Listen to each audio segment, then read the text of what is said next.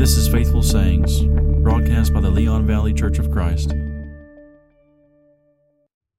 Well, thanks for tuning in. We are back in 1 Thessalonians, continuing our series there. We're in chapter 2, and I'm going to read verses 13 and 14 to get us started. 1 Thessalonians 2, 13 and 14, Paul says, "We also thank God constantly for this, that when you received the word of God, which you heard from us, you accepted it not as the word of men, but as what it really is, the word of God, which is at work in you believers. For you, brothers, became imitators of the churches of God in Christ Jesus that are in Judea." So as we noted last time and in our overview, Christians in Thessalonica were just being hammered with persecution. And that began as soon as Paul got there, really, when he began preaching the gospel. As in many places, he was chased out of town due to persecution. So it was intense, and it would continue. And he leaves, of course, and it continued after his departure. And so, thus, the first 3 chapters of 1 Thessalonians are a commendation and have this kind of commending and encouraging tone. But there's also a lot of assurance in what Paul says here. And what Paul is desiring, he wants to assure them that really of 3 things. The integrity of the apostles. So remember last time he mentions his desire to come to them. We touched on that, but he had just been hindered, right? It wasn't that he was ignoring them or that he had forgotten about them, as the implication seems to be in that their concern was. But no, he wanted to see them, he just couldn't. And so remember, he sends Timothy to check on them. Anyway, he wants to assure them of his integrity and the integrity also of the gospel, and their own integrity as they obeyed the gospel. That they weren't, the reason that they were suffering was not because they were doing something wrong or that, this just wasn't real or they'd been duped. That wasn't the case. Of course, they had some false teaching had been introduced, and that's what Paul wants to address later. But he begins by assuring them and commending them for the things that they've done right. So if you look in verses 5 and 6 back in chapter 1, for example, he says, "We know, brothers loved by God, that he has chosen you because our gospel came to you not only in word, but also in power and in the Holy Spirit and with full conviction.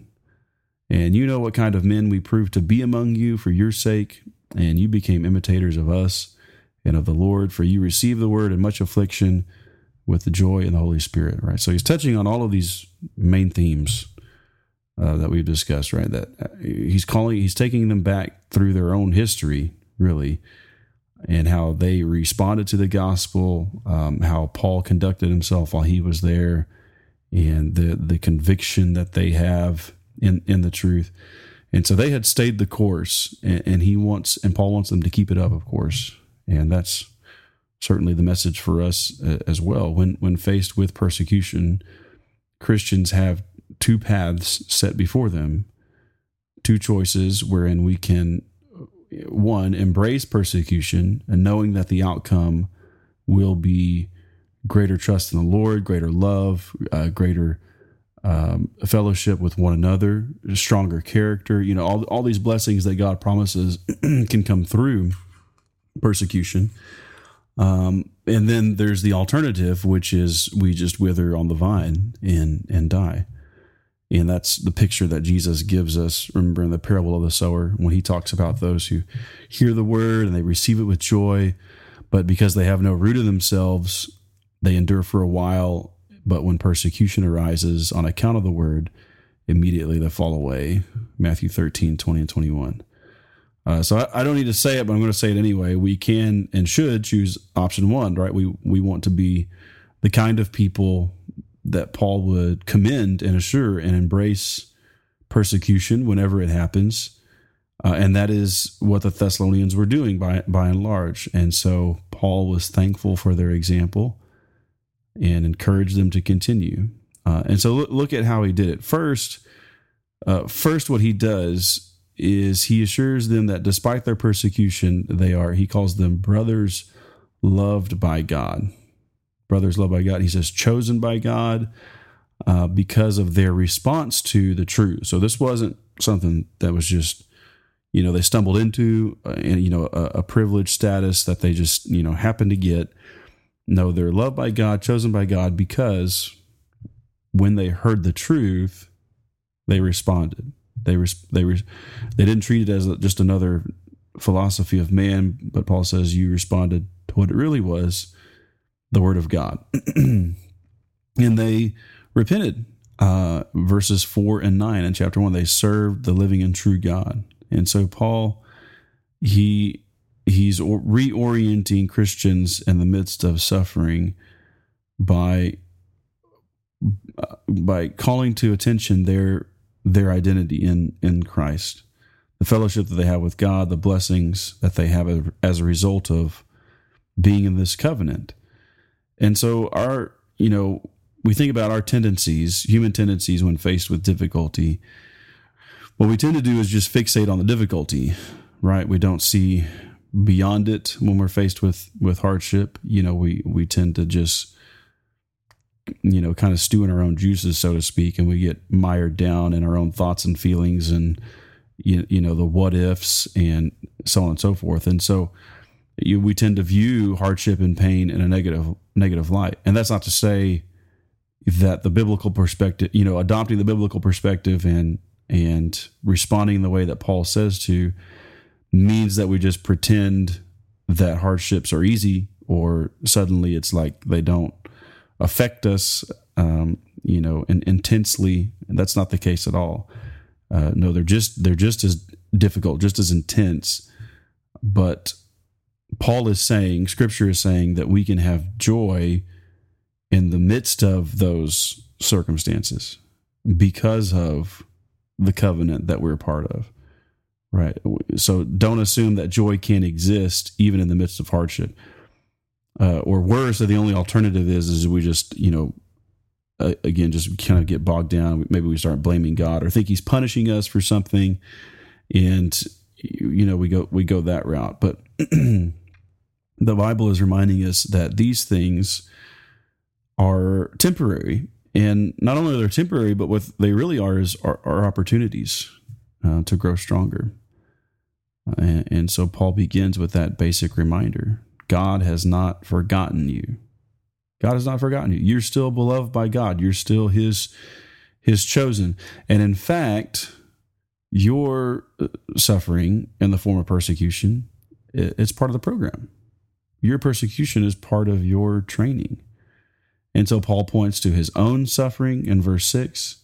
And then again in chapter 2 and verse 1, he points to the suffering of other Christians in Judea, verses 14 and 15 of chapter 2. And so all of that to say that what they were enduring, their affliction, was not only, going to happen, but it's by God's design to use it to make them better. And the same is true for us, of course. And so that's point number one.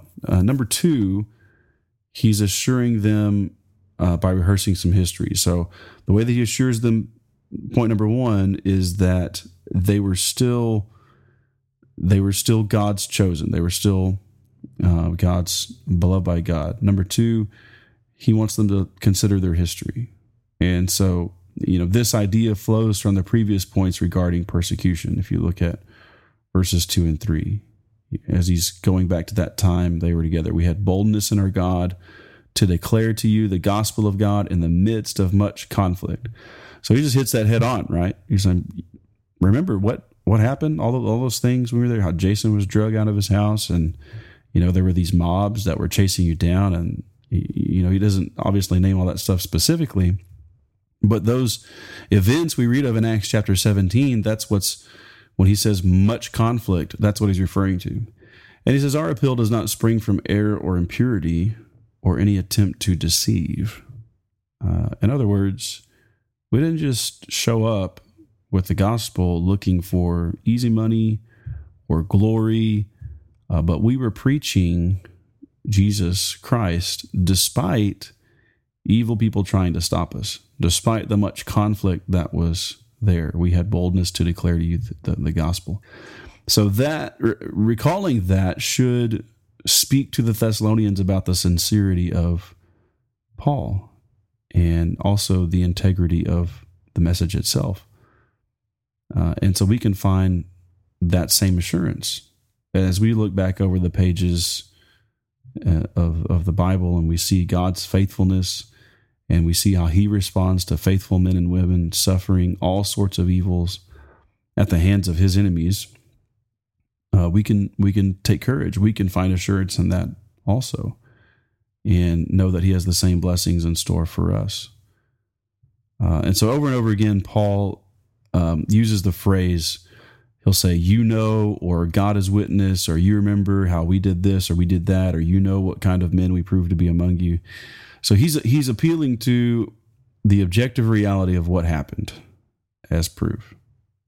He genuinely loved these people, but evidently some of the brethren may have begun to question, is he coming back? Why hasn't he come back? Doesn't he care about us? Was this just a ruse, or what's happening here? And so to dispel those doubts, Paul is referring to that, that's why he's taking him back through all this history. Verses 7 and 8, he continues in chapter 2, we were gentle among you, like a nursing mother taking care of her own children, being affectionately desirous of you. Verse 17, you had become very dear to us. We were torn away from you, brothers, for a short time in person, but not in heart. And we endeavored the more eagerly and with great desire to see you face to face.